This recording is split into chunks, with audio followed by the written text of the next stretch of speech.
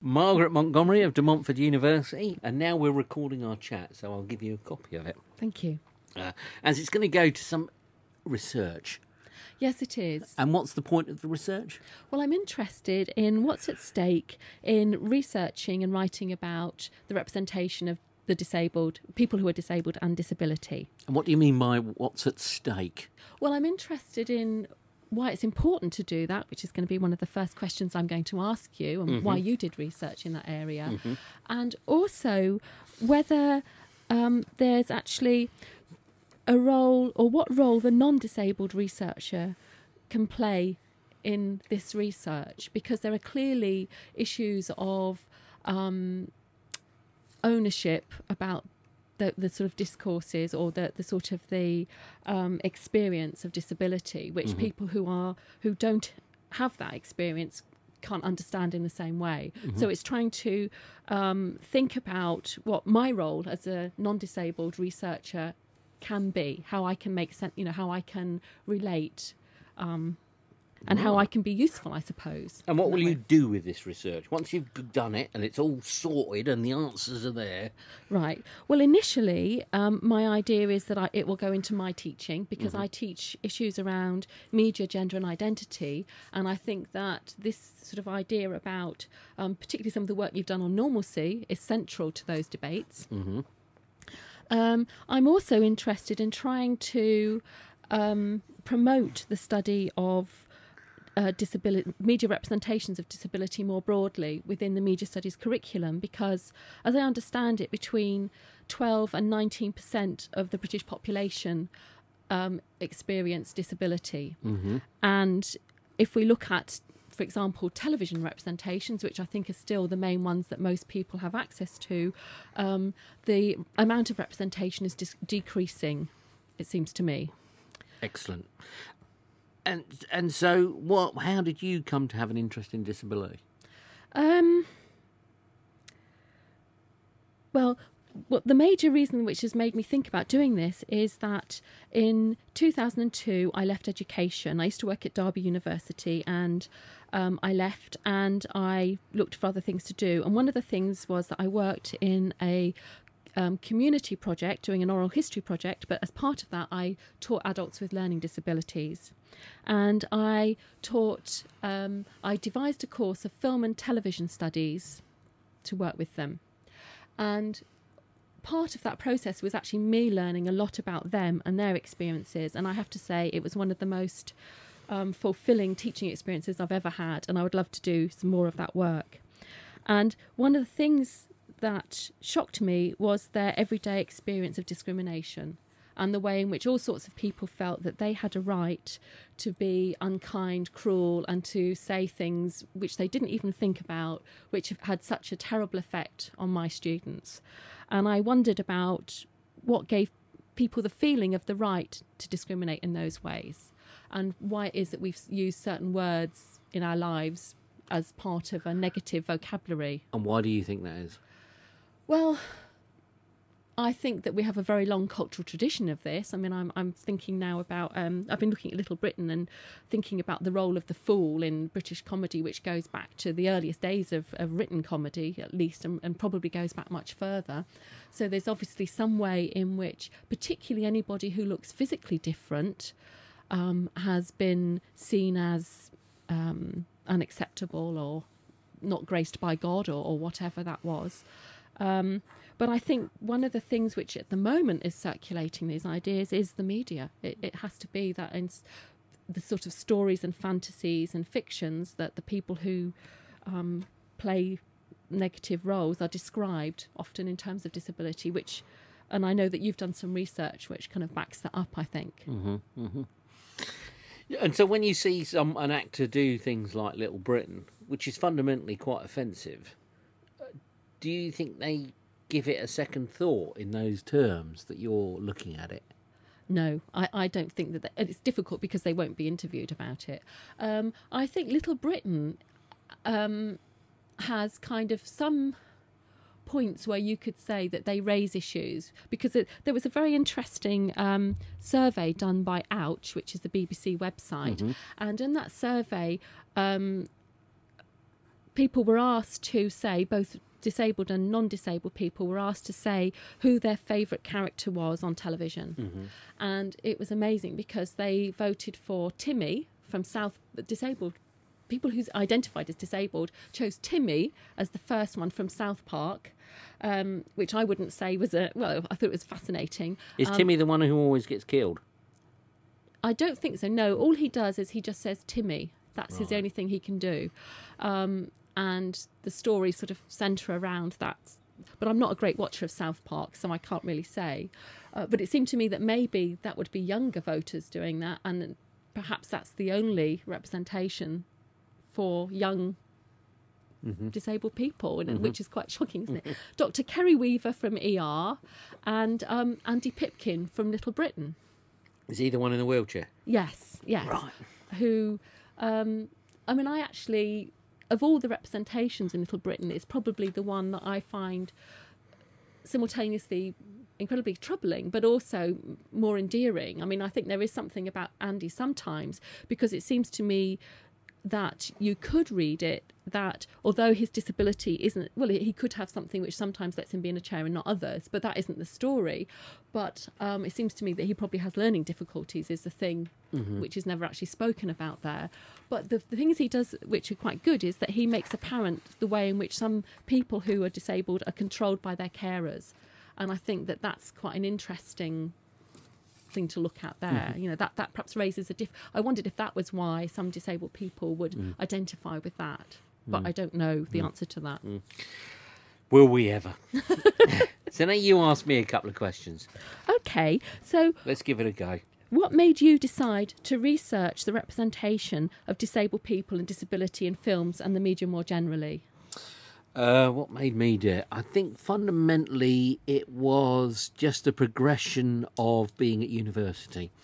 I'd like to say I had this great passion and I was driven to it, but I actually really wasn't. I'd done a degree in English and history and various different things, and then I did an MA in American literature, and that was the first place I really looked at disability.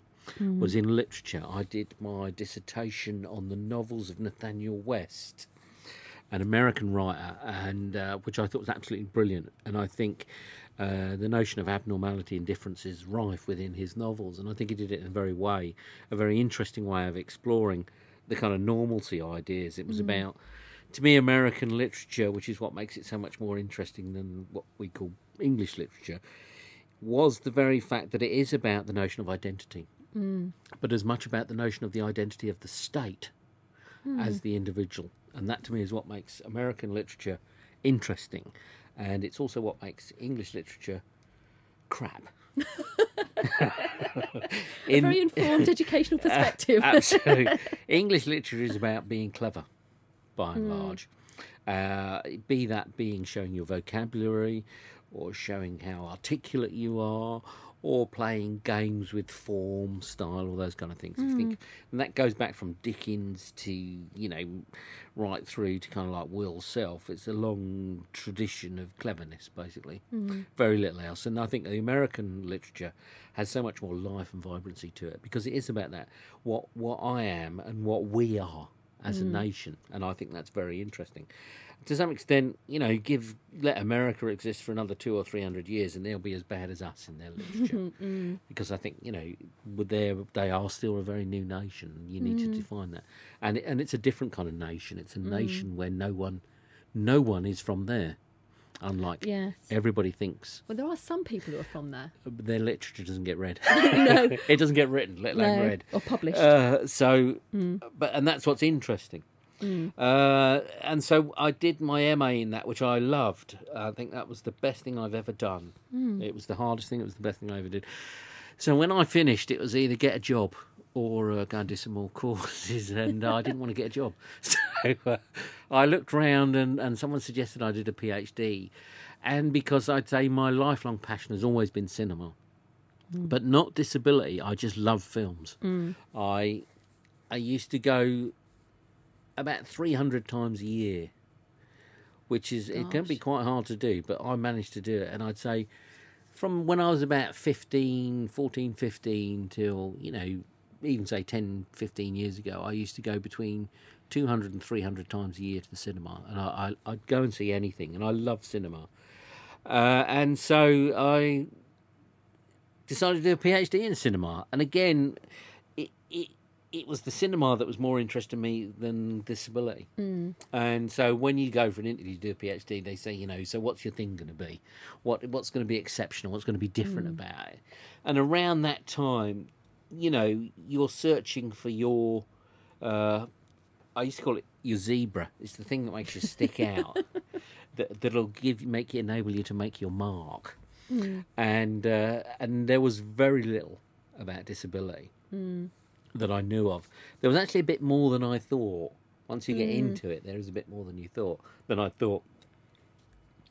And the people I did it at the University of Warwick, and I did it with a guy, Professor Richard Dyer, who did representation, and his mainly was gay imagery. And it was very interesting, actually, because I was also offered a place at Birmingham University in the Centre for Cultural Studies. And I had an interview there, and it was very different. It was a very different experience. When I went to see Professor Dyer, it was much more relaxed, and it kind of like it was going to be fun. Whereas Birmingham, it was going to be that your life depended upon it, and I thought that's not good to have that such intensity. And I know a couple of people who did their heads in being at Birmingham, so I thought, no, I'm not doing it at Birmingham. Great rate of non-production as well. Is it? Because it was as if their life depended upon it, and I thought, well, it's only academia, you know. There's just people stuck around reading and writing. So I decided to do it at Warwick, and it was really just coming up with something original. It wasn't any great passion, and it's a bit like the discovery of what disability is. I'm a great believer in the social model. A lot of people did a course and they saw a beam of light and the whole world opened to them in the kind of theory. Again, it was just a gradual, slow development of an awareness and a knowledge of the subject and the issue. It wasn't any great passion, I think, and I'd say that's because I'm a very normalised disabled person, in the sense that, as I was saying to you earlier, I went to school with about 50 people. Most of whom are dead. The other few are probably in institutions, and out of that 50 there's probably 5 or 6 of us who ended up in the community, which says to the degree how normalised I am and we are, that we managed to escape that kind of institution stroke death route. And when I say dead, I know a lot of them just are dead because they gave up, because their lives weren't going anywhere, and they took to drink or eating or stuff, and you just drink yourself to death, which I know a few did. And so I think as a very normalised person, you know, I've that's how I arrived at it. Combined with the fact that I've completely forgotten what I was going to say, but it kind of just happened, and it wasn't. And I think as a working class person as well, when I did my degree, I kept thinking, well, I must have missed something, because this is so highly valued. I didn't see it like that, and I kept thinking, I must have missed something here. So I did an MA, and I got my MA, and you're sitting there thinking, well, this thing that everybody loves, there's got to be something that I'm missing here.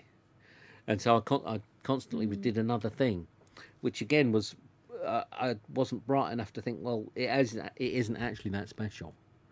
The aura that the working class give higher education and degrees is it's not worthy of it. And I think that's why I ended up doing a PhD in the subject I did, because I just kept thinking, oh, I must be missing something here. This magical mystery world, it isn't like that really, and I kept thinking it was me. But perhaps maybe, I mean, it's interesting that your centre's called the Outside Centre, because in a way, people who are outsiders on a system often do see it more clearly, I think, and understand the rules in a way that people who inhabit them all the time don't. So I don't know if that was part of... Because how did you become normalised? Because you didn't live a normalised existence, from what you were saying. So it's very interesting that you I think it's because of... It was a Christian school, the special school I went to, run by very middle-class people. And I picked up a lot of their kind of mentalities as a route to being valued. as a person. And not that I achieved it there, and I'd say as a disabled person you don't particularly achieve it. You never achieve it, in fact, as a disabled person, because you're always a second-class citizen, whatever you've done. Even the most super normalised people are fundamentally still second-class citizens within society. So, but I think I picked it up at school because, I wasn't with my family. I went to school for 40 weeks of the year. It was a boarding school from the age of 7. So, I didn't particularly pick up a lot of the working class mentality of my family, who grew up on a council estate. And I picked up a lot of the mores and values of the people who were around me, who were very middle class, very middle class. Middle class do-gooding Christians. Not that I have a problem with middle class do-gooding Christians. I think they do a lot of good work. They do things that I don't want to do and they help people. But it is a particular mentality. And I presume that's where I got that kind of aspiration to normalisation from. Equally, you saw that what happened to a lot of the other people who I'd grown up with in schools. They left, they went in an institution, they left, they died. So it's a sense of survival in a way. I think so, yeah. And maybe a wish for adventure, I suppose. It must have been. No, because I wouldn't necessarily say I've enjoyed particularly being normalised, because I often envy the idea of just being in an institution, never having to make another decision in my life. I think you'd hate it after 10 minutes. I don't know. I think I can sit here and think that's an incredibly attractive option, especially you're in a society that hates you, and then they give you this opportunity to abdicate all responsibility. It's kind of like, I sometimes think that would have been a good idea. I'm glad I didn't, because, I've got a good life and I don't want to criticise it. Yes. But, I have can those sit on your moments. dark, yeah. Sorry, that's a pun, isn't it? But on difficult days, I can see that must. Well, I'd say I have that thought every day, because every day's a difficult day. I think Yes. if you're severely disabled. So I think. What you were saying about how it doesn't matter what class you are as well if you're disabled, because I know there was something about because Tom Shakespeare, who is one of the sort of best known. You mean baronet? I was going to Baron say Shakespeare. Exactly, he's a baron, and yet he says that he gets offended, and rightly so, because people will take pictures of him on their mobiles because he's a small person, isn't Short he? stature, yeah. A short stature Dwarf. person, a dwarf. Yes, I never know the correct nomenclature there, but So let's say all dwarf, short stature, and short. yes, little at the same time. But because of that, and you can see how insulting that is for people to be perpetually paraded as some kind of freak. I suppose the only you can take pictures of them back, but you don't want them, do you? I mean, And so on. I think, having said that, I also think something completely different, which seems a contradiction. I think that the most important thing in a disabled person's life is not their impairment, it is their class. That's the thing that defines you, I think, most of all, more than disability. And I know Tom, he doesn't like being photographed, but being a baron, having money makes the difference. and having a father who's a geneticist. Yes. And I think that whole class makes all the difference to the degree to which you can be normalised and the degree to which you can exploit that to achieve some semblance of normality. You're never normal, but I think a lot of disabled people from the upper classes can achieve a kind of version of it that is fairly relaxing and satisfying based on class and money. I suppose they can create a world which makes their life much easier. Yes. And it's only when you walk along the street when Yes. you're the same as everybody. Well, to some extent, and this sounds terrible, it's only when you have to deal with the working class that you tend to manage to see how bad your life is or how abnormal you really are. Because I think middle class people have a veneer of civilization that makes it much easier to engage in that world without feeling too oppressed. It's often a very thin veneer, though, Absolutely. isn't it? It's not real, and it is a veneer, and they are as bad, if not worse, than the man in the street. But it's different, and I think class is very different. I always use the argument that I know people who call me a spastic, and who will treat me very well, and middle class people who will call me disabled, who treat me much worse. And so just because they got the terminology, they think they know what they're doing, and they don't. Yes, and they'll just assume that you can't do anything. Absolutely, absolutely. And equally, they're much more able to hold on to their perceptions. So, for example, I know someone who asked for a reference once, and he said, "I didn't drink because of my health," and and I'd made it clear I don't drink alcohol because I disapprove of alcohol, and I'd made that patently clear. but they found that difficult to comprehend, so they had rationalised it that it was a health issue, Sounds like they had a drink problem, actually. rather than a moral issue. And I couldn't understand this, but it was about them needing to having the intelligence to rationalise it in a way that made it able for them to understand. Very strange. And so it sounds like they were sort of defining you totally in terms of the medical model as well. Absolutely. Like everything was for your health. Absolutely. When in fact they found it much harder to comprehend that I would not drink alcohol on a kind of moral, philosophical principle. That's why I'm boring. I wouldn't say that, Paul. No, I used to drink a lot, and I think if you give up drink, it's a bit like people who give up smoking, you get a bit puritanical. Yes. And I'm very puritanical when it comes to drink. Anyway, moving on. So does that answer your question? I think so. I think yes, it does. It was about other passions that led me to it, really. That's what it is. Habit. Do you think, in retrospect, though, although those were your motivations to do it, and I think they're the best ones because it actually means that you get it done, because if you do something because it's worthy, it's impossible. I've tried so many worthy ventures in my life and they fail in the first hurdle. I'm glad I didn't do disability at undergraduate level and even postgraduate level, and I only came to it at the end. I think if I'd have been doing it from the beginning, it would have done my head in. And I'm quite glad. And I would say to people, if you can go and do a degree in something you like, and then do an MA in something else you like, and then do a PhD in something completely different that you like. I'd say don't do everything the same, because it's not good for your soul. No. And it'll probably kill your enthusiasm. Well, it's so contradictory as well, isn't it? As soon as you start doing different levels of things.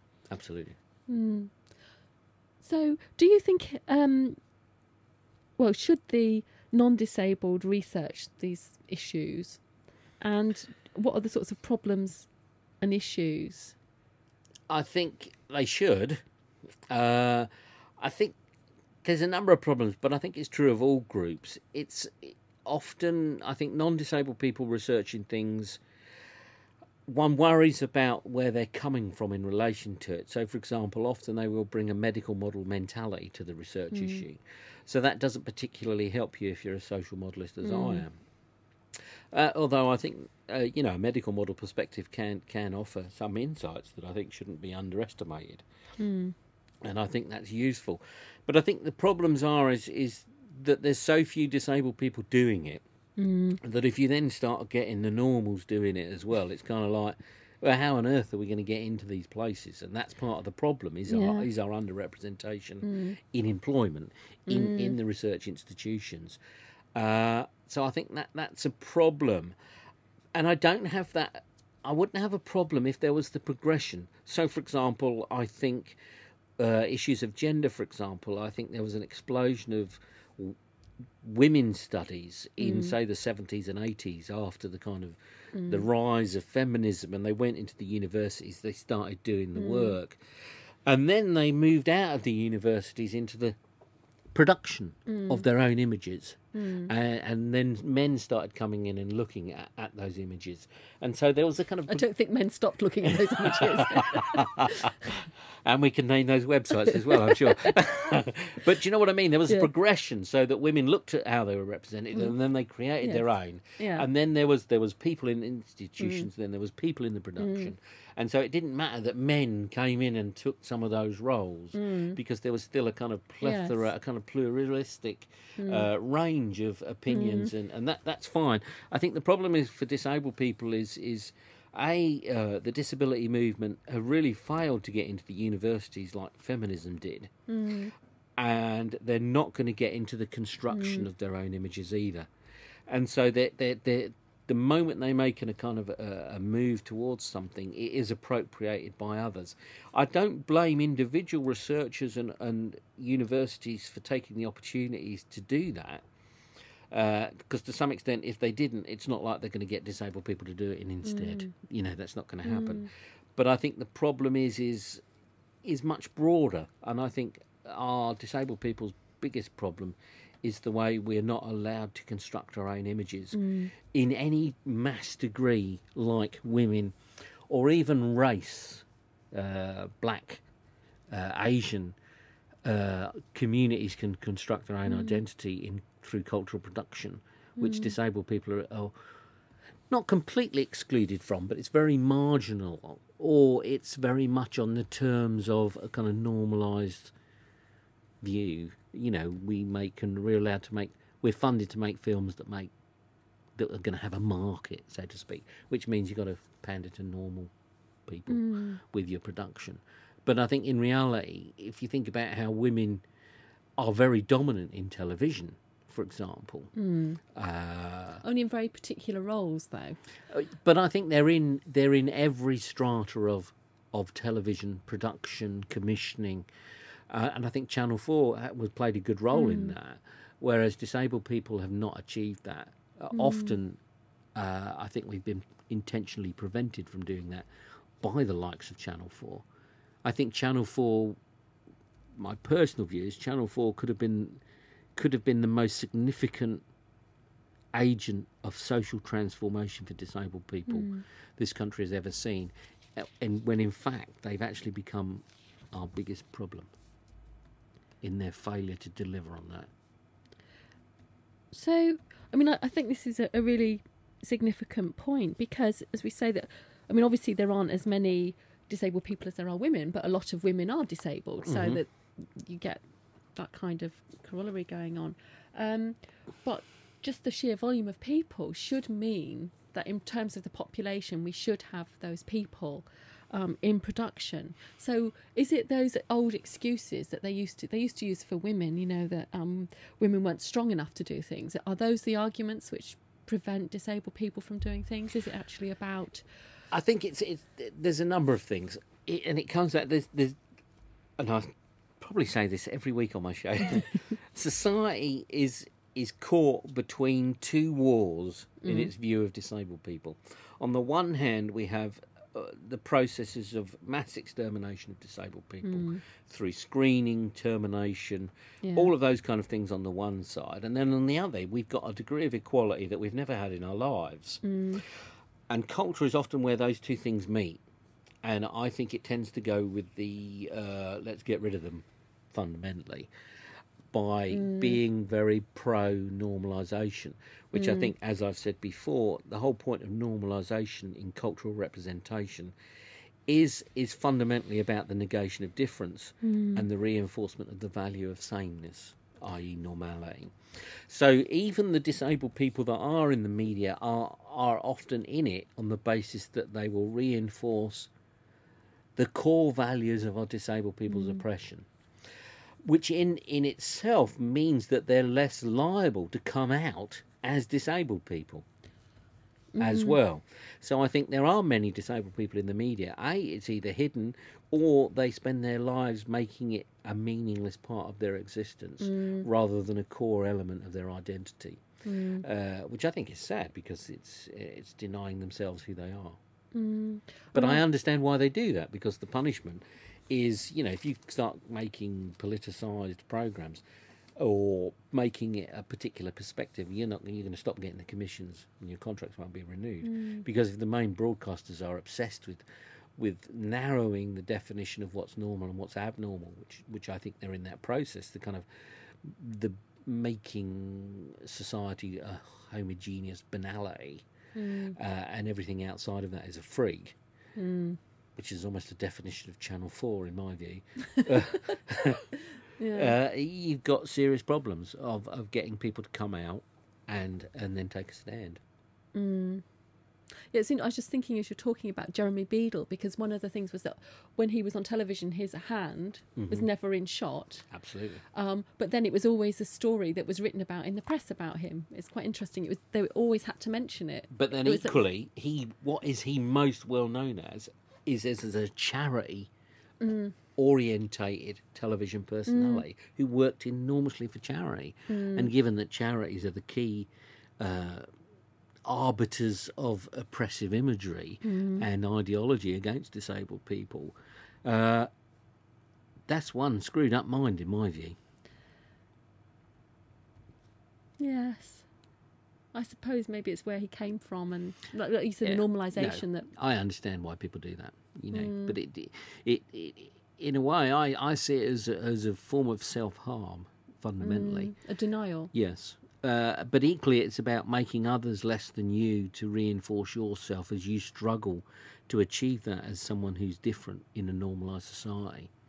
So it's a way of saying, look, I am really normal. Look, I'm doing all this charity for this lot. I'm doing it all for that lot. You know, they're worse off than me. Yes, you know, and I'm really like you lot. I'm really normal like you lot, because after look at all this charity stuff I'm doing. And I think the disabled people who do that, and there are a lot of disabled people who do that, I think it's not good for their soul and their sense of who they are. And they must be terribly confused individuals. That sounds harsh, but I think I'd stick with that, actually. And do you think it's the same? Because I was thinking about education, because actually at De Montfort, one of the things I think is very good is that we have a very good support system for all students, but for anyone who needs any special accommodation, they're very good at that. But one of the surprising things is that there are very few disabled staff, and it seems to me that actually if you want to begin to change the institution, you have to have those people, not necessarily talking about those issues, but just there as figures. I agree. I think it's essential. But I think, again, one of the problems is I think often when those people are integrated into the system, what they end up being is a reflection of that system that is at its core oppressive. And that's one of the problems. So you tend to get very normalised disabled people being successful, and I would argue that success actually undermines any move towards the valuation of difference. I've always argued that my success does very little but damage other disabled people. But it makes me feel a lot better for not being particularly successful. It means I'm much better. Well, welcome back to the show. We've got, I was going to call you Marion Montgomerie then. I keep Don't getting ask me to sing. Margaret Montgomerie of De Montford University asking your hosts some questions. So what's your next question? Right, well, there's just two follow-ups from what we were talking about, which is the first question, and I think it relates to what we were talking about, is why you called your organisation, or whatever you want to say, the Outside Centre, because I think that's an interesting... It is interesting, and it causes us a lot of problems, because people say, can I come round to your centre? Which is not what we wanted. Equally, a lot of people look up the website because they think it's a rugby position. And I think they're terribly disappointed, those people. But the idea is that we're not part of the centre, we're outside of the centre. And equally that's a definition of disabled people's existence, is outside of the centre. And that almost you're never going to be part of the centre, ever. So, and I think that's why we called it Outside Centre. It was myself and Anne Whitehurst, particularly, when we set up the organisation in about 99. So that's why. Ah, thank you. And the second question is, you were sort of saying one of the problems about non-disabled people doing research and writing about disability is actually that there's no space for disabled academics and researchers to do that. And one of the things I've noticed is that I can find stuff under the heading disability studies in the library, and those tend to be more medical model books or about caring or community work. Whereas when I began to look in the areas of media and so on, what I found was that there was a lot more material on the internet than is actually published. And I don't know what you think about that, why that might be. I think it's because a lot of disabled people don't have the academic qualifications to give them entry to the hallowed turfs of academia. And I think that's the key. And I think the internet is a great space of liberation for disabled people to get their views out there, be they right or wrong. And I think, but fundamentally, I think, and given that the hierarchy in disability is kind of like the blind, the acquired, and then the crippled, the congenitals. You know, I think often it's, if you're a congenitally disabled person, such as myself, I think your insights are often much more considered and thoughtful and different. And I think often that's an alienating aspect of what we have to say as well, that prevents us entering those institutions.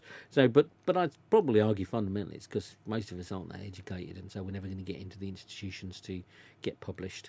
You know, our grammar's not very good, and you know, our ability to articulate may be limited, those kind of things. But I think, in a way, that's... And equally, if you are a disabled person who's got into academia, often you don't want to write about disability because you're too busy being normalised and having, wanting to be normal. That the last thing you want to write about is disability. Yes.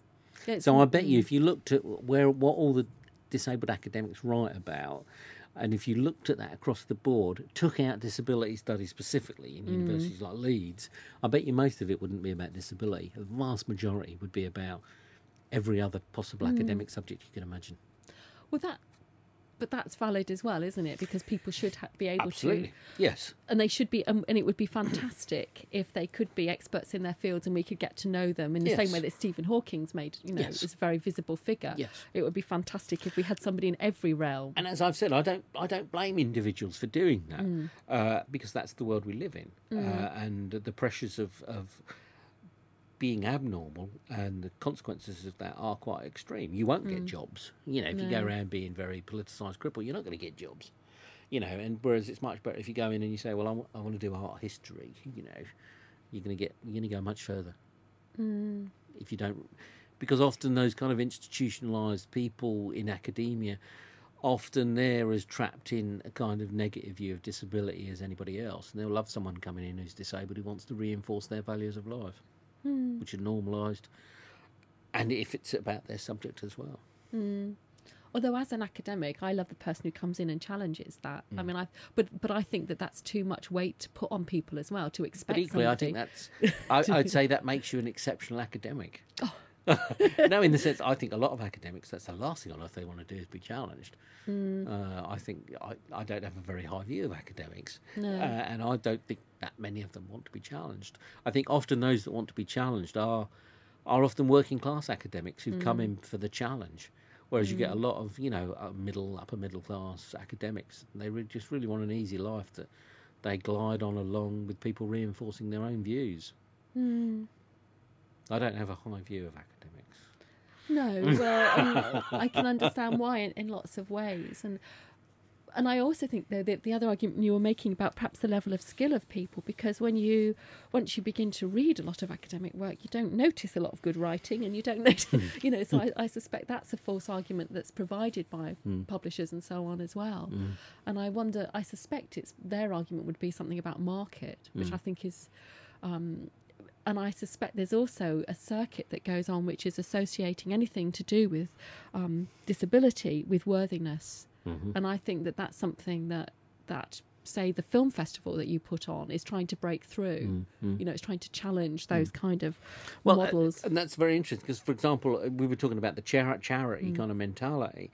Often it is the upper educated middle classes that are the most charity orientated kind of people, and that is the makeup of most academic institutions are those kind of people, and I think the challenge that disabled people offer to them is so radical and fundamental that it becomes incredibly scary. If you start to accept disabled people as valued, I think it starts to unravel the entire basis on which most normal people base their lives. Privilege, particularly. Absolutely. And so if you do have a degree of intelligence that makes you think about things, I think disabled people can actually undermine your entire life in front of your very eyes. That is the power that disabled people have, which is why I think we inspire the fear and terror that we do in so many ordinary people that makes them want to erase us from the face of the earth.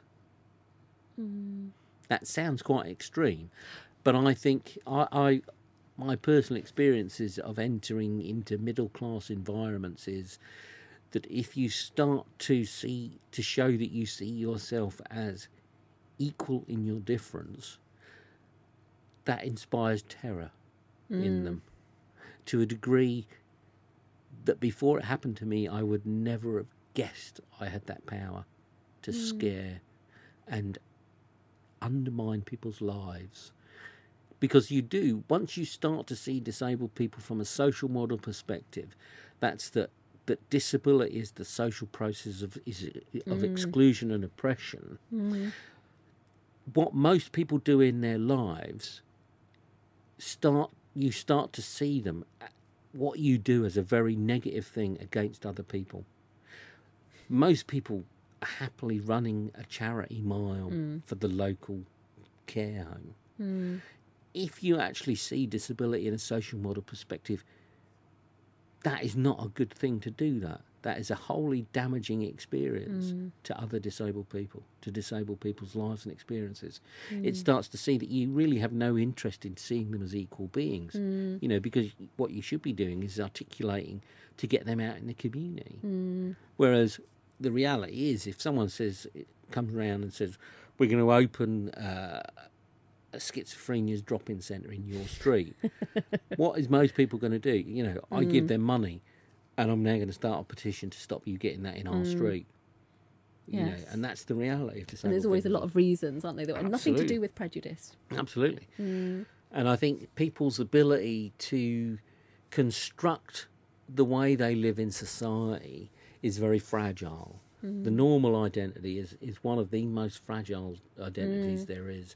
And once you start to deal with disabled people in a kind of equal way, that view of life unravels. It's kind of the Emperor's Clothes game, Absolutely. I think. Yeah. And it can be, and I think it's an incredibly scary experience for non-disabled people to see their lives unravel in front of them, which is what a politicised, articulate disabled person will do, especially if they're not reinforcing the values that they believe in. Gosh, that's food for thought. It's a big lot. It's scary. Yeah. Scary stuff. Yes. And it makes my next question seem quite banal, really.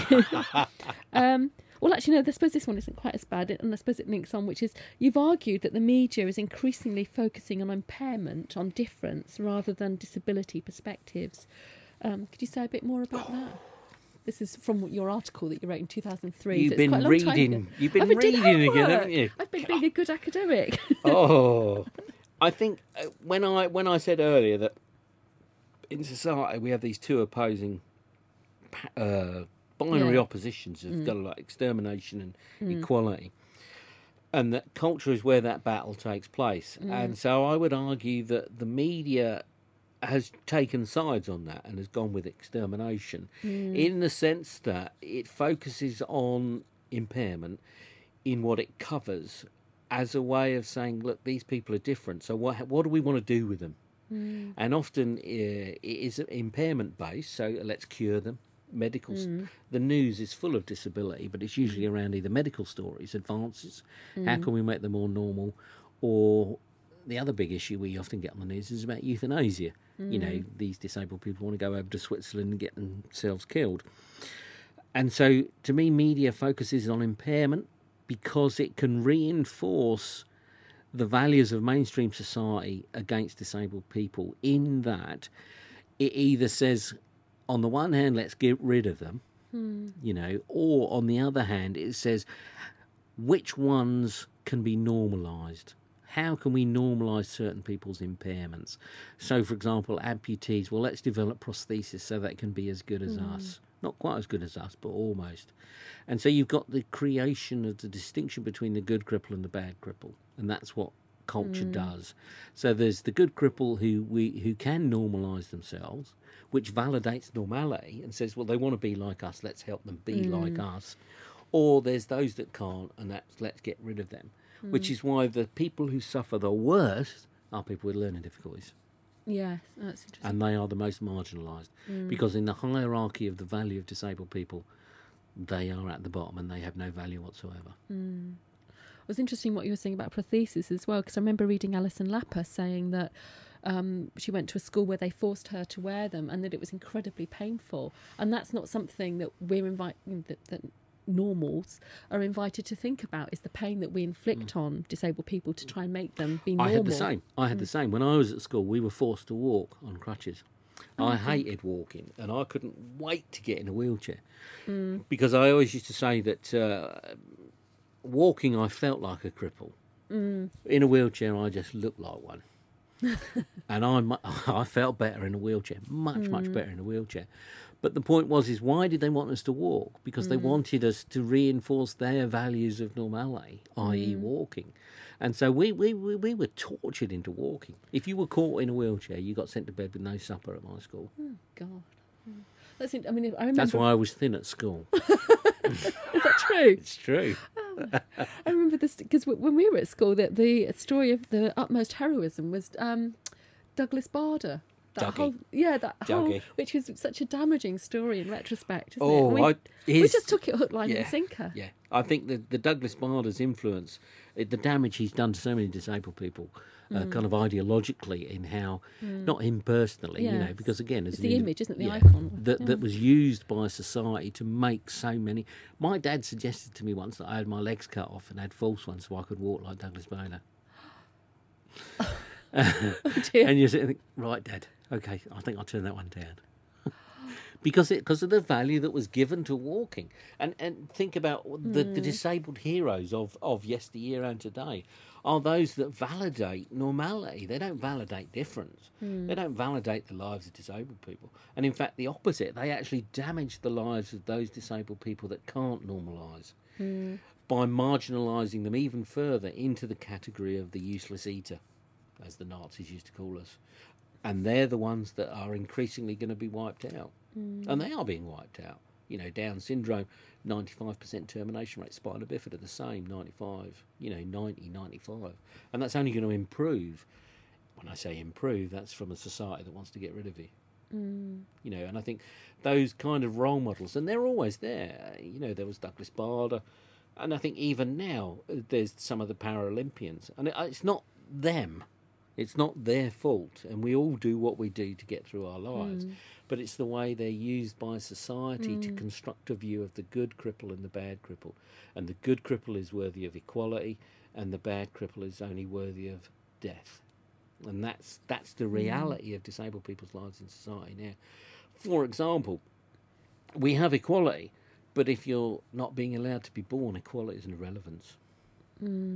And most of us, an increasing number of us, are not being allowed to exist. Well, I suppose part there, it's the difference between equality as a policy and equality as a lived experience, which is a very different thing. Absolutely. And to me, the problem is the way that society now chooses of its own volition to erase disabled people from society in a way that isn't excessively coercive. And it's not forced upon them. People will choose it for themselves. For example, if you get pregnant, most people will choose to have an abortion. They won't be forced to. They will be encouraged to and supported to. That's a fantastic system if you want to get rid of us.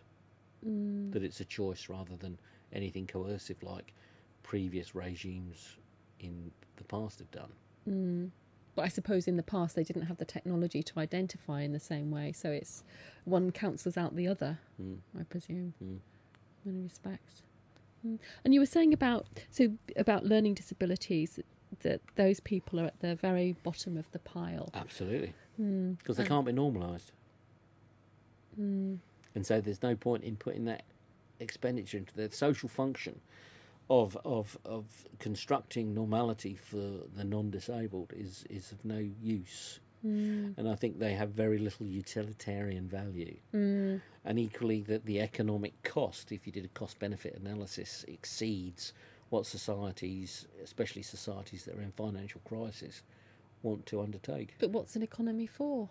I just can't understand the concept myself. I don't understand why we bother to have an economy if it's not actually about serving the interests of the people who live in our world. Economies have never been about serving the interests of the people. But surely, I know I'm a rampant idealist, but I just for example, when British Leyland went bankrupt, did the government step in? They wanted 100 million. The government said no.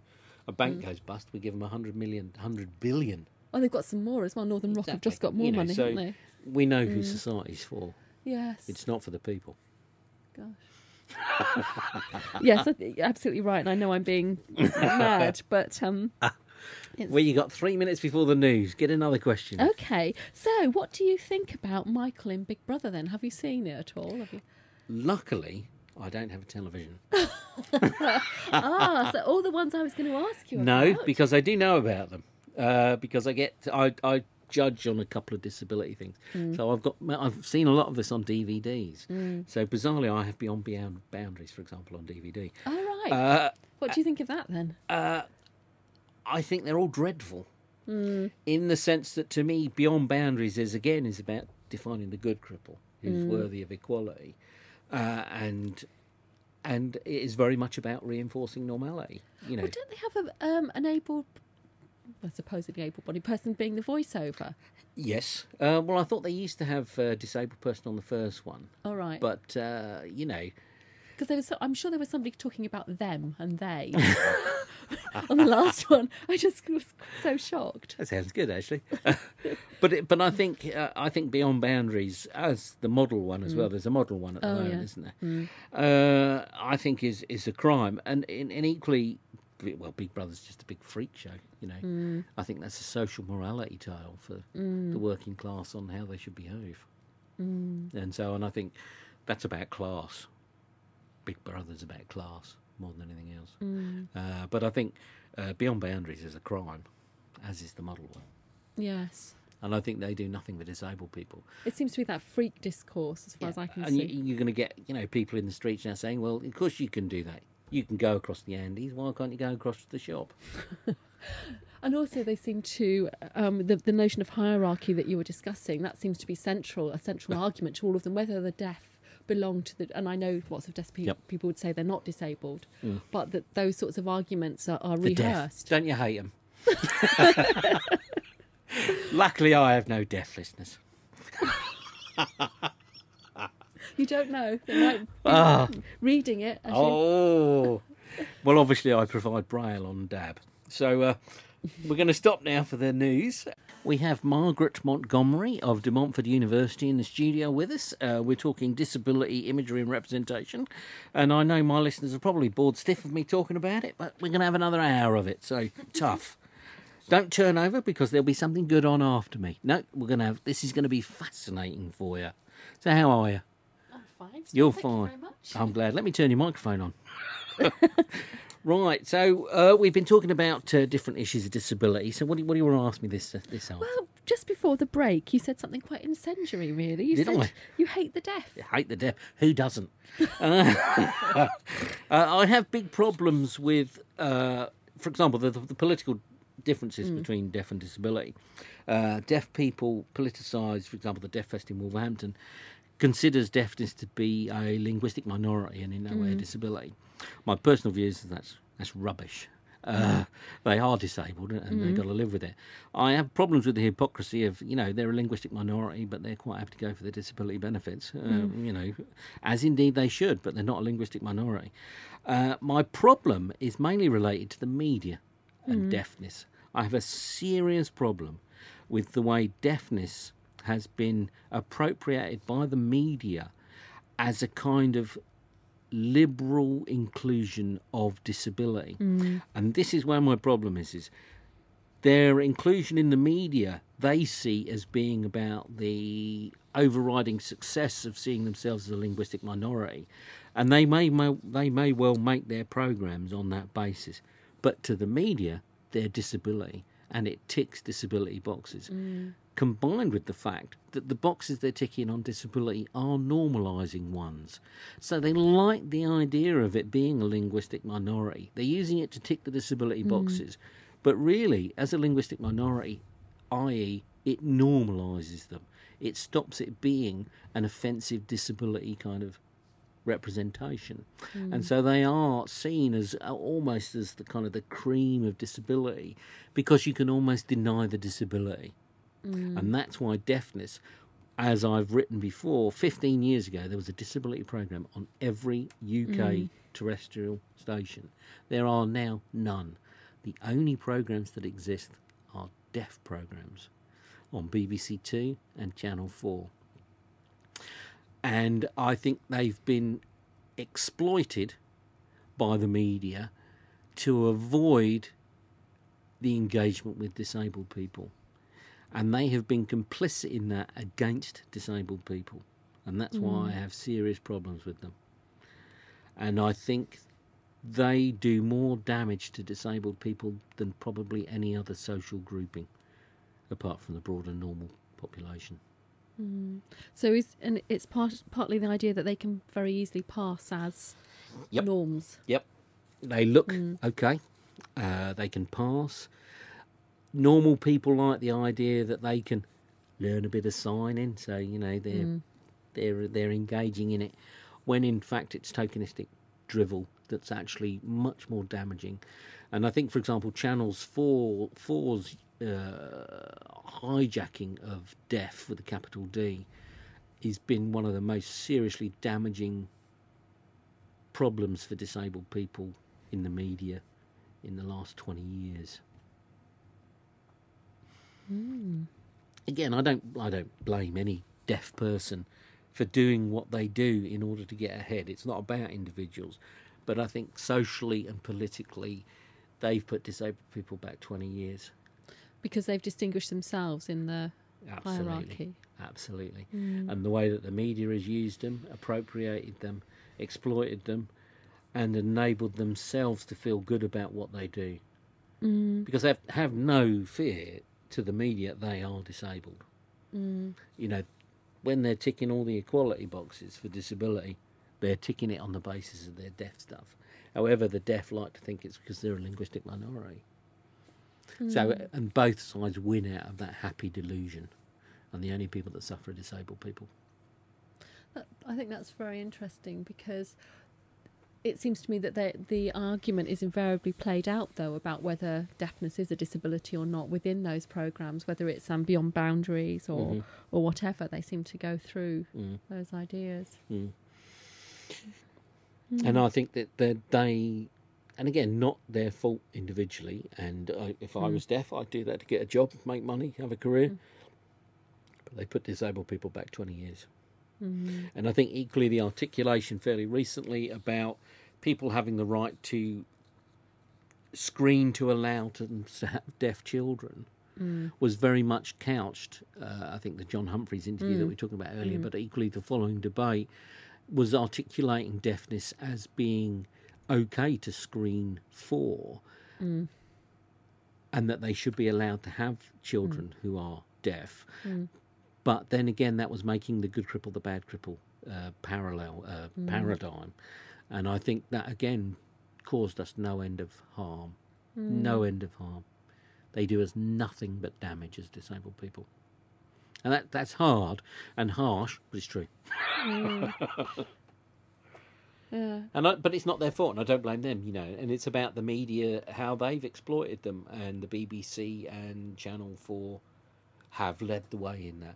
And I think you're right, though, that the idea of being normalised as well, because obviously the version of the good deaf person is the person who learns to speak as well. So I was in the break, I was talking to Paul about a programme called Sue Thomas FBI, which is about a profoundly deaf woman. And I haven't seen it, so I shall try and get some of those shows. Yeah, it's on Hallmark, and I'm not advertising it, but I started watching it because it has a golden retriever in it, which is a bit of a mad reason. And then I found out it was about a profoundly deaf woman, so it made another reason. But it is interesting because the whole programme is about how her mother decides that she must learn to speak so that she can't be discriminated against. Well, it's funny because you said that the good deaf person is the one who speaks.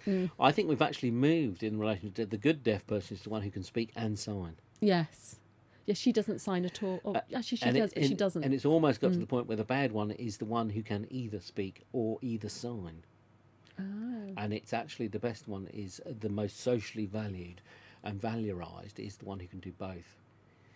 Because so many non-disabled people, normal people, sign a bit and feel great sense of achievement about that, which is a bit like saying you've been in a wheelchair for a day, meaningless. Yes, I can. I feel terribly harsh today. And I've made him feel like that. Oh no! Trust me, the deaf get a lot of stick on from me. So, did you see the storyline on CSI about Grissom? Yes. What did you think about that? Well, it's kind of. There's nothing wrong with a little touch of impairment. There's nothing wrong. It was definitely impairment, wasn't it? As long as it doesn't affect the notion of you as normal. But I think it did with him, didn't it? Only for one episode. But I thought... Like I've seen the last series, for example, and it's kind of like, was this guy ever... I thought he was deaf. He's no longer deaf. It's kind of like... And disability is a great storyline. You know, that's why films, Disease of the Week films, so often on Channel 5 on an afternoon. That's what the genre is called in the industry. Really? Disease of the Week? I've never heard of that. I'm going to write that down. I remember I was on a BFI panel once, and there was the international buyer for the BBC, and he used to speak about Disease of the Week films, because that's what they're called, Disease of the Week. And it's a genre that's very popular, which is why Channel 5 show them every afternoon, And, I mean, I think with CSI something strange has happened, because I think somebody else has written the last series, because it seems to be totally bizarre. But before that, I thought that it was part of his character, and the idea that partially, because it was a congenital deafness, it was a family hereditary thing, and that it had made him occupy his own world. Impairment is a very easy way, in broad brushstrokes, to create a three-dimensional character. And that's what it's doing. I think, for example, if you read all the script writing manuals nowadays, it is kind of like, give him something different, and that gives him a degree of vulnerability, despite the fact that he still has all the strength. Yeah, especially if you're a man. You don't need that with a woman, because being a woman, they're almost there. Women are but deformed men, as Aristotle said. And I think the Bible says something about us being sinful, doesn't it? There you go. I won't comment on that, obviously. But I think that a little bit of impairment, as long as you can maintain your notion of normality in the identity of a character, is always a good thing. It gives people a key in, and it gives them a bit of sympathy, especially in long-running series. I think you'll often get that in long-running series, but that's just the exploitation of impairment. Yes, because it was very interesting. Which again builds in that good cripple, bad cripples, because he's still a good cripple. Well, and also he allowed them to do things which they couldn't have done with other characters. So he had a relationship with a dominatrix, which they couldn't have done with a more straight character. Absolutely. But it was all justified because of his impairment in a strange roundabout way, which is quite. But then that all got resolved strangely. He had some operation and he was transformed.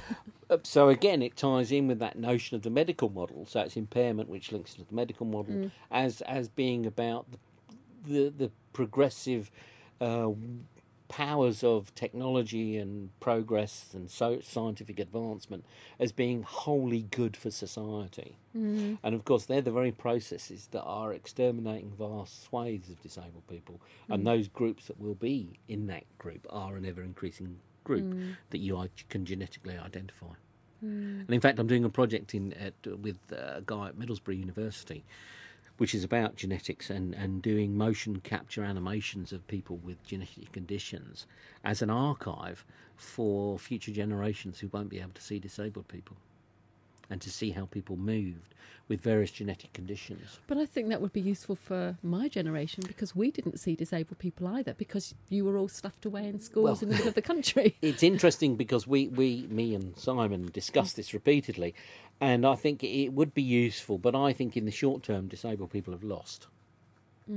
As a kind of social grouping, we have lost any significance to society. And so I see, because part of the project is to create debate now about the future of society, but I think we have lost that debate, and disabled people will not exist for that much longer, especially the severe congenital ones with genetic impairments, or even not even necessarily genetic. For example, I think spina bifida isn't particularly genetic, and they use other technologies like screening, ultrasound to identify them. So, and we debate it all the time. And about what we see the future as. But this project is about creating that debate now, as well as offering the significance of archiving disabled people's bodies for when they don't exist any longer. And that's an interesting point, because here's my listener. My listener's probably heard me say 1,000 times. The school I went to, for example, the first school I went to doesn't really exist as a school anymore. And people think it's because a lot of special schools have shut because people have been integrated into mainstream. Well, it isn't. The school I went to was specifically for people with spina bifida. We don't exist anymore in the degree to the numbers that we did. So those schools can't exist because we're just not there. We no longer exist. Gosh. If you wipe out 95% of a group, you can't economically have schools specifically for that group because we're just not being born. Economics. That's what it all comes down to in the end. Yes, I'm sure that's accurate. Next question. Okay, well, I've asked you about Grissom. What about Adrian Monk? Have you... Adrian Monk, compulsive obsessive disorder. Yes. It was originally called The Defective Detective, but they've now taken that off the labels for the CDs because I've got the whole 5 series, and he's now called The OCD Detective. I like Monk, but I just like that kind of program. I think Monk is probably the same as Grissom. You know, it's give him a little bit of difference. And it's a difficult one because I think it's as we've discussed about, for example, the Little Britain character, that he's very popular. If you don't see yourself, any place where you see yourself, you'll enjoy. You'll get something out of it, even if it's just the experience of seeing that oppression on air that only you can understand. That is a great, a great liberation feeling and a great experience to be able to say, yes, that's me. And I think there is joy in that, and so I think a lot of people with compulsive obsessive disorder think it's brilliant. Although interestingly, I discussed this in a class, and there was a student who has obsessive compulsive disorder, and he said, "Oh, it's got that. Bears no resemblance whatsoever to my condition." Yeah, absolutely, absolutely. And I think often the representation does bear, but I enjoy terrible representations of disability much more than I do good ones. Because the good ones are so few, but I often feel when I'm watching a really terrible representation of disability that actually what I'm watching is truthful.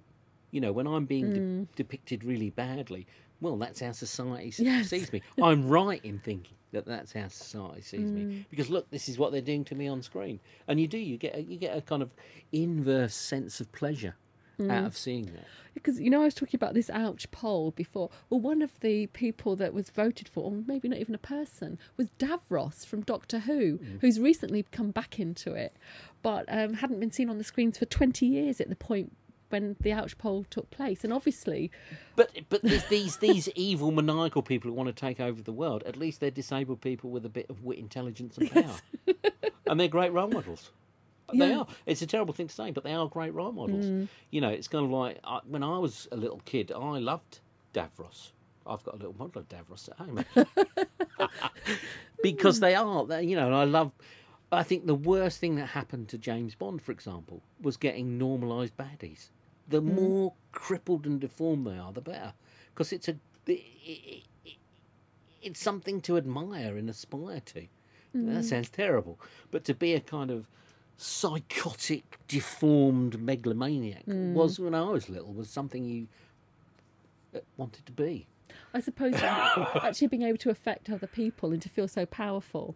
And that people liked, because people said, "Oh, yeah, they love playing baddies. They love playing," and it was wonderful. I suppose it's like women liking Joan Collins in Dynasty or something like that. Absolutely. Well, maybe not quite the same.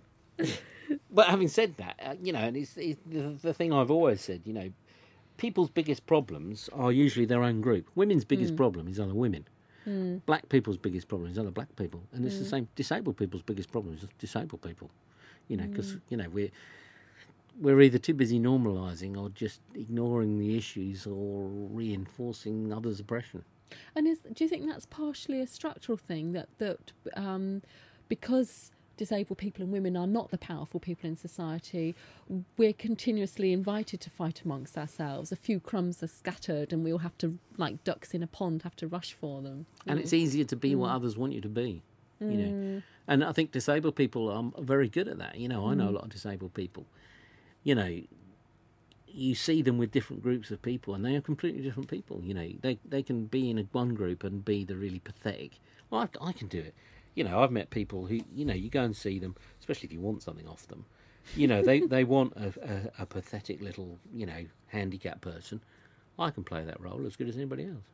If they want someone who's articulate and aggressive and mouthy, I can do that as well. And I move between all those roles quite easily and quite well. So a lot of people, if you spoke to different people who know me and said, describe them, they wouldn't have any relationship to one another.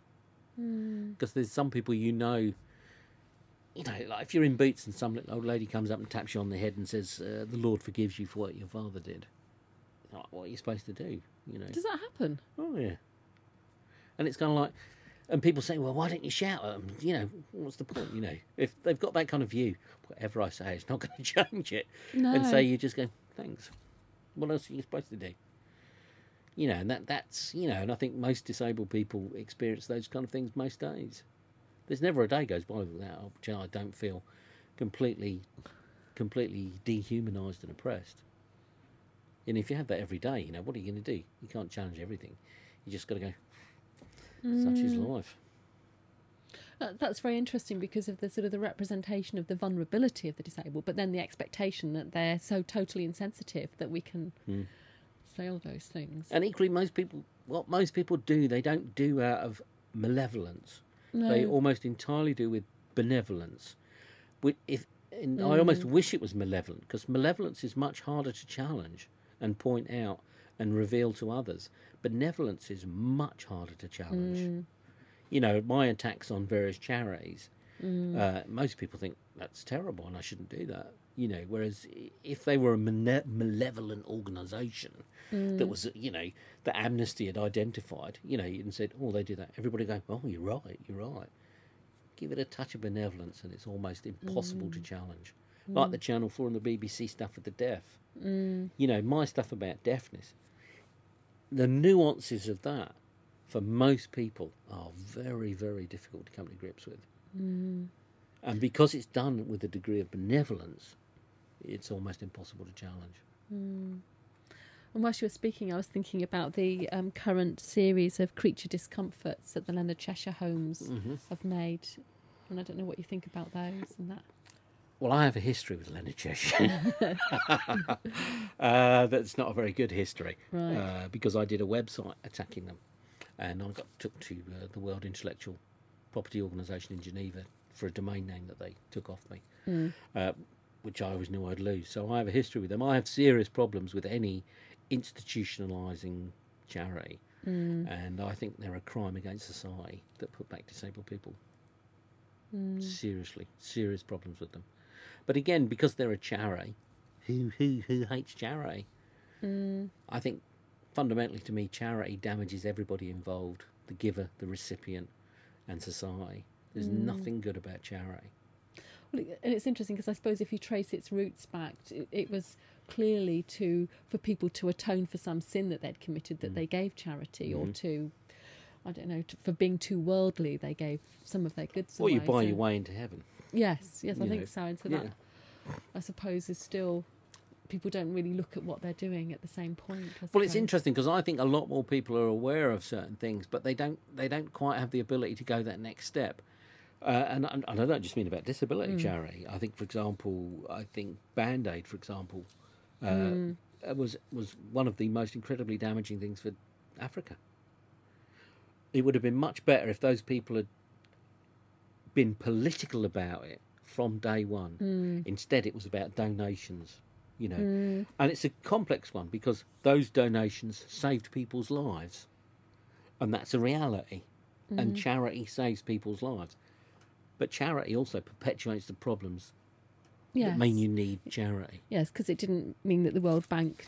Whereas if every one of those pop stars had come on and said, "Don't you give us a penny, vote for the next people that will abolish debt, that will do that," and had said, "Don't give us a penny," that would have achieved much more. And it's interesting that it's taken Band-Aid 25 years to actually come round and sort of saying, well, actually, we should be getting involved with politicians. It's too late. Because they've already negated the power they had through being a charity. That seems to go along with the sort of the society we have now, where people kind of feel that things are only worth it if you pay for them, rather than. I think I was brought up with an idea that you should participate in things, and that was your value rather than the money you had. But that seems to have changed because people don't participate in politics in the same way, it seems to me. And I link that actually to the narrowing notion of what normality is. I think you've had the creation of a banality within political ideas as well. And that kind of notion of homogeneity whatever the word is very now narrow, much like normality is. It's narrowing and narrowing, and everything outside of that is seen as deviant. And I think the kind of whole political world, you know, when I was a kid, there was communists, there was Trotskyites, there was fascists and all that kind of stuff. Anything outside of a kind of three-party system, any ideology outside of that, is now almost seen as criminal. Whereas, you know, when I was growing up, you know, there was communists in your street, there was fascists at one end, and, you know, racist nutters up, you know, the whole spectrum was there, and that was seen as part of the political process. Now, anything outside of, you know, a very narrow band of three political parties is fundamentally seen as criminal. But I think also the idea of people belonging to political parties is seen as abnormal now. Absolutely. You know, they're seen as the people who want to be politicians themselves, rather than it being something that you do to express your political ideas or try and achieve something socially. So my problem with charities is charity per se. It's not just about disability ones, although obviously I would specifically identify disability ones. But for example, what the creature comforts things, bringing it back to what we were talking about, the creature comforts things again is incredibly damaging. It's just creating this notion of the good cripple, bad cripple, and it's almost adding a little variation on it. There's, you know, we accept there's these bad cripples, you know, those ones we've got to put in homes, but really they're cuddly and warm and cosy, you know, and they're not really that bad, and they need your help. And so it's kind of like a little variation on the bad one with a little touch of niceness, which is just... Equally, I think they lack originality. You know, it's kind of like creature comforts, you know, Aardman have been doing it for 10, 20 years. You come to the end of it, give it to a charity. That's interesting. I thought it was something about Britishness as well, and how, I mean, as I said before, I started watching Sue Thomas FBI because it had a golden retriever in it. You know, it's kind of the same scenario with the creature discomforts, where people will look at it because it's disabled animals. I agree. Rather than disabled people. But fundamentally, it's not about equality, it's about charity. And I think, and that ties in with government tendencies. Like, government is about farming out all social welfare provision to the what they call the voluntary sector, which is fundamentally going to put disabled people back into a Victorian era of having to go to charities.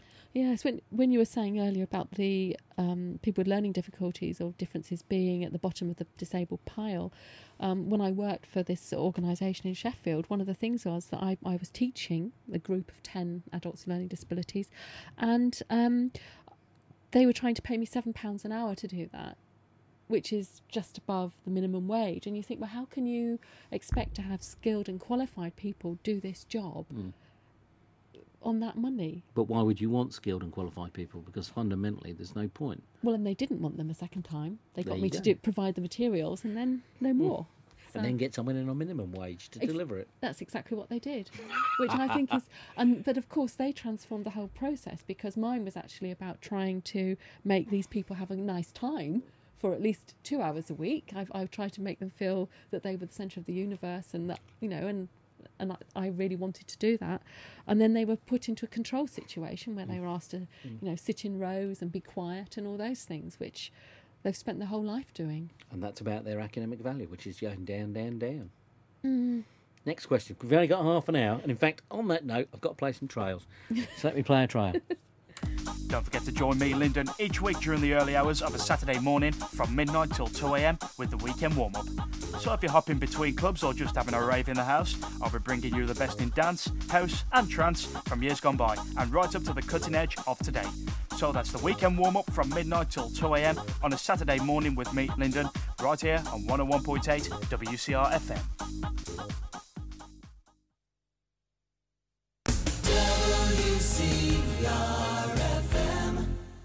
Well, we're back in the studio with Margaret Montgomerie of Montford University, doing some research on disability in the media, and she's asking me lots of fascinating questions to which I'm giving dreadful answers to. So what's the next question? Well, what sort of media do you think would make a difference, or does make a difference? What media makes a difference? None. There you go. Not next even question. The stuff you produce? It's a difficult one. I think... it's a bit like disability equality training. I think there are one or two individuals who it will change their lives. But mostly people, especially non-disabled people, have the ability to distort whatever you do to suit their own ideologies. So, for example, you can do the best DET training about a social model with a group of people, and they completely get it, they completely understand it. And then as they leave, they say, "You're so brave, Paul." Showing completely that they've actually been able to manage to distort it completely to suit their view of what they want you to be. And so fundamentally, I don't think any media can change it without true social change, and it needs to be led by social change. So, for example, my big problem, I have serious problems with what the BBC and Channel 4 do with disability, but it's not their fault. The true fault is the government, through failing to make them deliver on true cultural diversity remits that they have. And so it has to come from a kind of social political move first, and as that move is against disabled people, whatever media you produce can't change it. And I think that's why Channel 4 20 years ago, when we were in a kind of transitional period, could have made a big difference in the lives of disabled people. But that period has gone, and I think we've now moved in full steam ahead in a kind of scientific, technological advancement, medicalised view of people. And that's not just disabled people, I think that's all people. And I think that transitional moment when we moved from a kind of social liberal community idea of what the worth of society was has moved on. Yeah, that's interesting, because I suppose that fits in with programmes like 10 Years Younger, where they do quite extensive surgery on people to make them look better, supposedly to improve their lives, or The Swan, the American version, which I find them quite... You watch far too much television. It is my job, honestly. It is my job. But I also... And I can't watch them for long because I hate anything medical anyway. I'm so squeamish. But it always worries me so much as well, because it kind of implies that if you look a certain way, if you're transformed physically, that actually how you feel and how people treat you will change. Whereas I suspect if you're the 50-year-old single mother of 3 kids and you have a rubbish job, nothing's going to make you feel that good, because that's not valued in society. Absolutely. I still think we should do what we do and try to change things, but I have quite a bleak, pessimistic view of the future for disabled people, particularly in this society. And I think the media follows, it doesn't lead, whatever that is. And I think that's why Channel 4 is such a bitter failure for me in relation to, again, not just disabled people. I'm constantly saying about disabled people, I think, but in issues of race and gender, Channel 4 have let down women, ethnic minorities. And I think the betrayal of that through failing to grasp the moment in a transitional moment in society is tragic for us.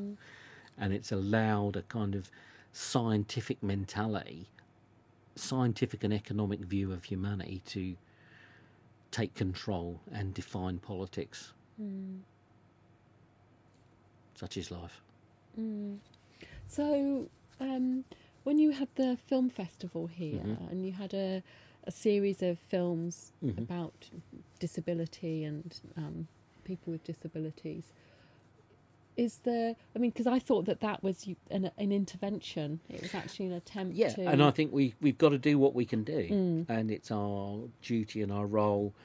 I think I was reading about Solzhenitsyn, who felt that if he wasn't writing about the gulags and the oppression of people in Russia, whenever he wasn't writing, he felt he was betraying the victims of the past, and that's why I do it. And I think it's why we've got to do it, because we have to make those interventions, because if we don't, we are betraying those who aren't allowed to exist and those who've suffered in the past, and that's why we've got to do it. But as to achieving success, I don't actually... You don't think it's going to make a real difference? You think it's... No. I think... Paul said he could give a negative answer. I think... but equally, it's fun. It can be fun. And I think it's great to see the past and the future and what disabled people are doing. And there are disabled people out there doing stuff. and it's about give them opportunities of exhibition, opportunities of production, and I think because if we don't do it, no one else is going to do it.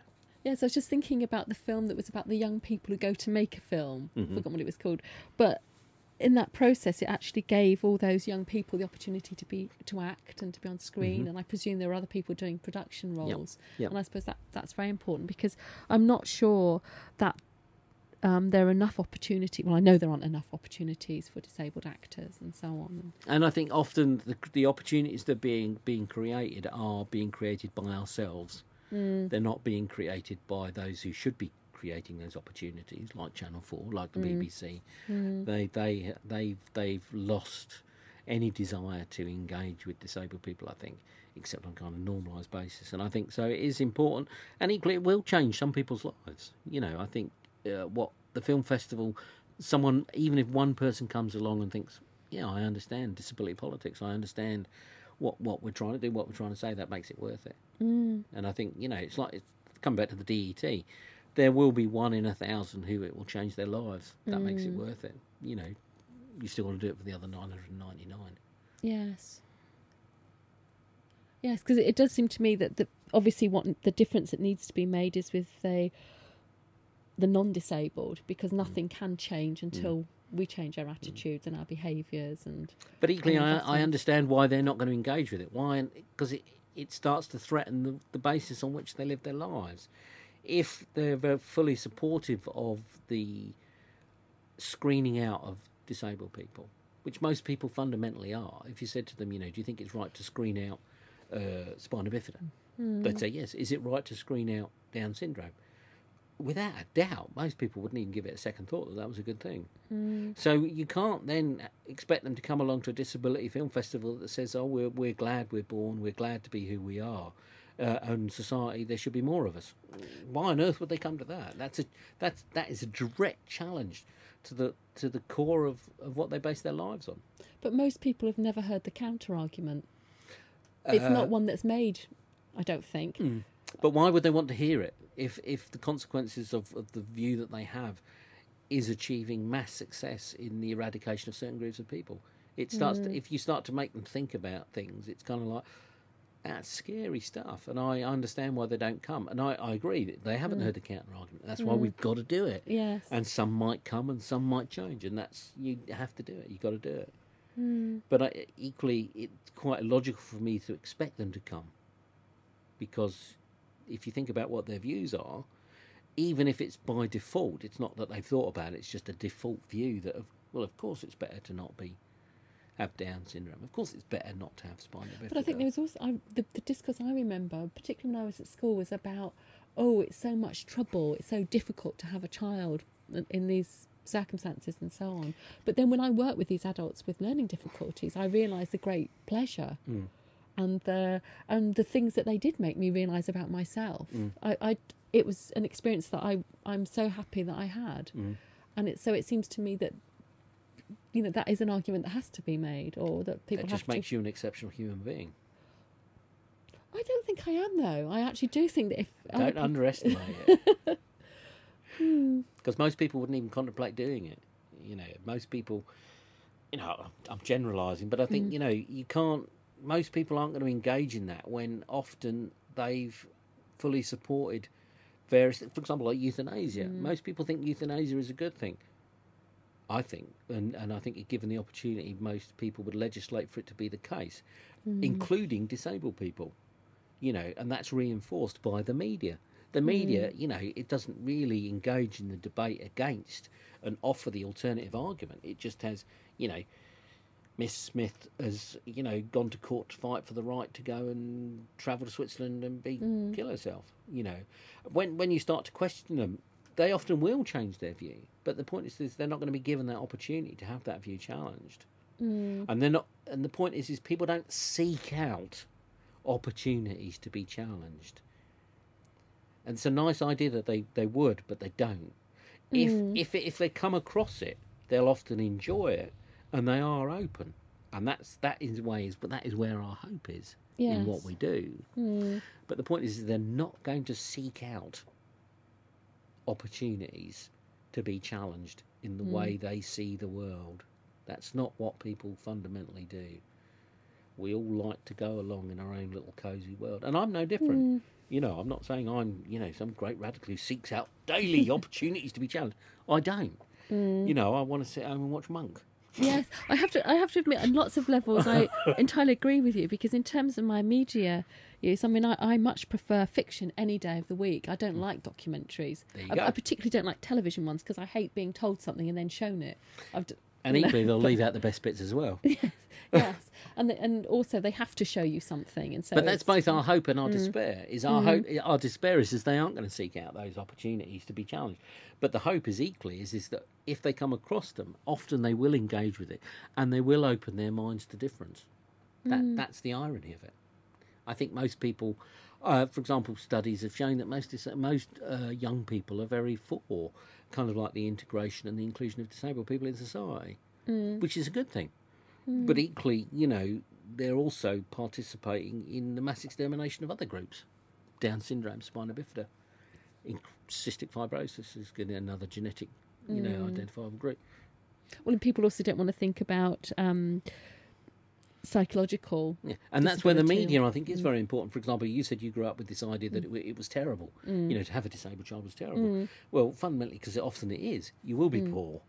You will be marginalised. You won't have friends. You won't be able to go out. You won't have any money. So, and the media often portrays, and it will often portray a particular impairment as the medical profession do, because often the media go to the medical profession for experts. Yes. They almost always pick worst case scenarios. But if you read about spina bifida in any medical text, it will tell you what spina bifida is. The fact that that applies to very few of people with spina bifida is irrelevant. It will apply in a worst case scenario, but most of us don't fit that worst case scenario. We have it in lesser degrees. If we read about spina bifida, you're retarded, you'll die young. All these other things. I'm not. I'm not most of those things. Yet, if you say to someone spina bifida, that's what it says, because that's what the medical books say. And media go to the medical professions. And again, the charities that represent us, which is again my problem with charity, why are they going to challenge that worst case scenario when they're the experts called in to advise media? Because they want that worst case scenario as much, because that's what pulls the money in. So for example, EastEnders had a scenario about spina bifida and abortion, and they called in the charity that represents people with spina bifida and hydrocephalus.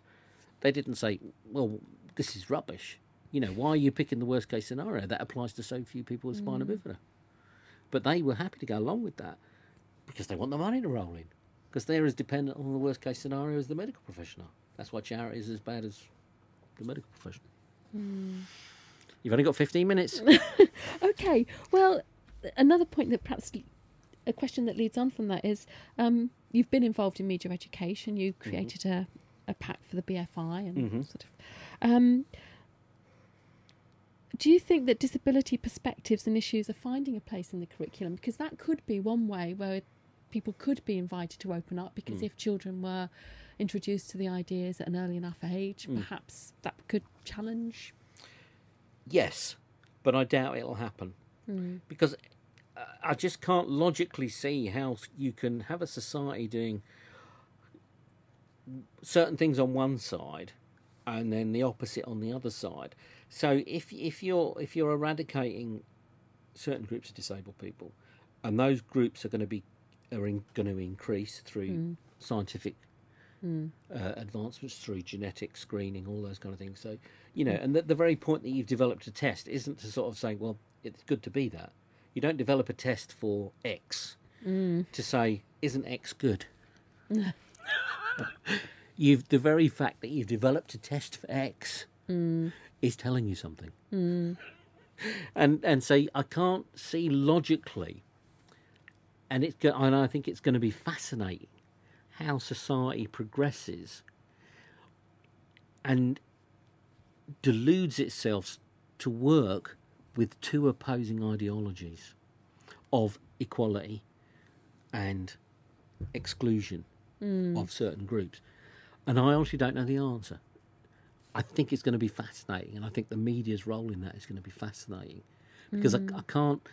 I'm not optimistic. So my view is they're going to marginalise the equality to do the eradication, and I don't know the answer, because I think education is very interesting, because I when I was younger I believed in education. I don't believe in it as much. I thought education would solve the problems of the world, but I think however much you educate people, they can somehow hold on to their old mentalities with a degree of vigour that's surprising despite the evidence in front of them. And so I think more people, and again looking at it logically, and I get confused even myself, more people now know disabled people in their community, yet medically we do that. We exterminate that group in a way that we never could have dreamt of in the past. Hitler couldn't have dreamt of it. And we do that. And again, it's kind of like, how do you do that? And I'm baffled. How? Do you get what I mean? And it's kind of like the complexities of the mind that enables individuals, groups and society to do those two parallel things is fantastic. And it is both the despair and the hope within itself. Do you get what I mean? Yes. It's. I suppose it's because we're not invited to think about it in part, and I suppose maybe because of the emphasis of education on qualifications and examination and all these things all the time, rather than on understanding or being able to argue about things, discuss things. And I think that could be the way society does it in a negative way, that it uses education as a way of defining etiquette and knowledge rather than thought. And I think often that's what schools do. My experiences of children at school, which I have a little bit, is that children aren't particularly taught to think. No. That's the last thing the school teaches people nowadays, is to think. It teaches them what they need to know and how to put that down on a piece of paper in a test. Not that they think about it so that it changes the way they live their lives. But I think that's always been the model of education since mass education was introduced in 1871. It's preparing people for the workforce. See, I've brought you down to my level there. See, I knew I could make you as negative and depressed as me. But it seems to me that there can always be places, though. There are always sort of some opportunities in there. Hopefully, please. No, and I think, and that's that. So that is our hope. And so the thing that causes the despair is the thing that causes the hope. Because I think they're there. But I do fear that it'll be taught a bit like most things, as, you know, something you learn, you do a test on, and then that's it, and then you forget it. You know, it's just like chemistry, and it's almost like it's science. It's kind of like, it's in most people's everyday lives, it's meaningless. But it's just something you've learnt about, you did a test in, and then it got you somewhere else. And that's what they'll do with like disability studies. It's very interesting. I mean, I teach some material around disability, and I'm very aware that some people will think they're doing disability, and I just don't know. I've tried to think of all different tactics to try and challenge that, to try and make them think about normalcy and all that, because that's the centre of the module we're looking at is actually identity and how we understand ourselves and what those criteria for voting ourselves into things. And I think that one of the things you said at the very beginning, which is that identity and normality are very fragile, is central there. Absolutely. And is trying to think about, well, actually, why do we have to be this sort of person? Why do we have to be physically or mentally like that in this society? We don't. It's not necessary. We don't, in the sense that we do because it suits the state. It suits the state and it suits the economy. Normality is about the state and the economy. It's not, because no one's normal. Normality doesn't exist. No. So this delusion that normal people live under is a delusion, and I think that's why it's so fragile. But it's the thing that enables a state and an economy to define itself and to grease its oily wheels. And sort of disciplining. And yes. And I think so. The most disciplined, normalised group are the middle classes, and the way in which they discipline themselves in their weight, their manners, their language, all of those kind of things, and it's often about etiquette, which is pure veneer, shows that it's about defining other things rather than who you are. But then there's terrible danger in that. I think you can't suddenly go away, abolishing normality, because so many people are trapped within it that it could lead to chaos that could actually be scarier. And so you're actually caught again between giving people the opportunity to define their own identity, which if they've never done before because they've been very trapped in a kind of ideology of normality, will be so scary for so many people that it could just become quite something that they couldn't do. Which is kind of, if you turn it on its head, because nobody is normal, and everybody knows that they're not, and everybody buys into. Yep. I mean, I think it's kind of like a very contradictory concept in that way. Absolutely. But that's what I say about society. It's doing these two things about disabled people, and it's kind of like, how on earth can any society function when it's doing these two opposing things? But we all manage it. Because you would think it if you followed... we all don't like global warming. Where's the cheapest petrol? That's what our main concern is. We don't like the fact that millions are starving around the world. But where's the nearest Kentucky Fry? It's kind of like our creative abilities to actually allow oppression, destruction and terror all around us, and yet just carry on our lives as normal is amazing. And that is both our, again, I come back to that, is both our hope that you can get into that, but equally it's our despair, because it's kind of like what they do already in that kind of mental state of difference, of polar opposites, is staggering. Which is why I think when you do get through to some people, it can unravel their lives. If they've lived their life, they give to charity. They buy Christmas pop songs about Africa. They do all these kind of things. But once you start to sort of say, well, actually, that's not good. That's not good. Their whole lives can unravel, and that's scary. You got 5 minutes. I think I'd come to the end of my questions there. I mean, so to go back to the original question, which was actually about about media education, I suppose, in a way, because one of the things you were talking about before was about how we don't have enough disabled people in institutions of education and media production and so on, and the people who are there tend to be normalised or have to be apologists, and so the sort of. So we've got to look for the cracks, which we can get into, to get the money to then do what we want to do. And I think when I've run grant systems in the past, for example, I think this applies across the board. I ran a film and video project for the Arts Council that was very full of criteria and all that kind of stuff. And then someone would get a grant, and I'd say, ignore what you've said, go away, do whatever the hell you want. This is the only time you're ever going to get money where you don't have to care about the audience. I'm the funder. I don't give a toss. Go and make whatever you want that can be the best and most challenging that you can make it. Don't give anything else a second thought. And I think that's what we've got to look at. For example, I think a lot of organisations are terrified of becoming charities. Become a charity and exploit the cracks.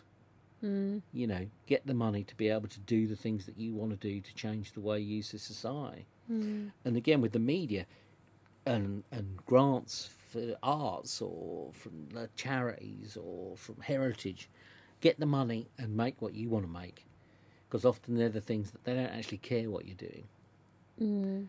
They don't expect you ever to be seen, and that's where you've got to exploit that to get in the cracks and then make the cracks bigger. So that more people can get in. I think one of the other problems there is, you can get people to get within the cracks and create something, but then there's no continuity to that funding, and obviously people do need to make a living, and you need money to create art or films or. You know. No, and I appreciate that, which is why I've written stuff where I've said that all disabled people working in the arts have betrayed the cause, which is true, we have. But it's understandable because we wanted a living. And so it's not about blaming individuals. That's why the target is the system and the structures and the whole fundamental basis of the society that we live in. It's not about individuals. Doesn't want much. Well, for example, I'm against screening. And so, logically, people would say, oh, well, so you're against abortion. I'd say, well, I am against abortion, but I don't blame any individual for having one if they're going to have a disabled child. Because I know what the consequences will be, and I understand why they see the consequences as being that. So I don't blame any individual for doing that. And so if I want to change it, I've got to change society first before I can stop saying, if you don't want people to have abortions, there's no point in saying, well, you shouldn't be allowed to do it. That's ridiculous. Because why shouldn't they be? Because what they think is going to be the result of having a disabled child will be the result. Poverty, marginalisation, lack of services, lack of support. You'll probably be marginalised by your friends and your family. And it's wrong. So you've got to change society so that people don't choose that as an option. And that's what's important. So they don't think, I'll test screen for deafness, or I'll screen, well, deafness is all right, obviously, we have less deaf people. But you know what I mean? And so it's about where you come from it. And you've got to come from it from the top down. There's no point blaming individuals. We all do what we do. And I do stuff that damages disabled people because I need money. Well, I think the other thing is that guilt is a waste of time, isn't it? There's no point in the people dwelling on it either. Yeah, but without guilt, I wouldn't do anything.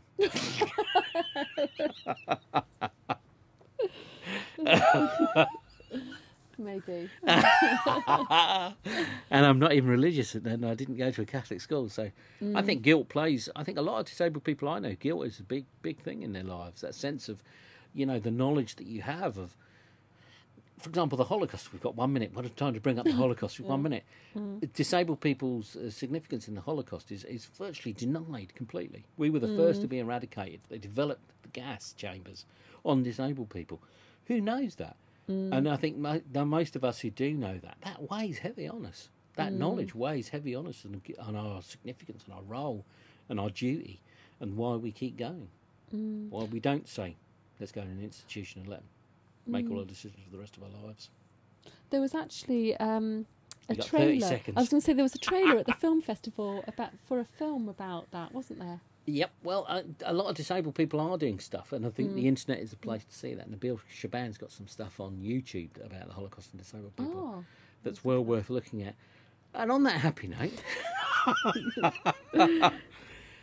you'll have to come again when you've identified the results of your research, and we can talk about that in detail. Thank you very much. I'd like to thank you for coming, and I wish you a safe journey back to Leicester. Thank you.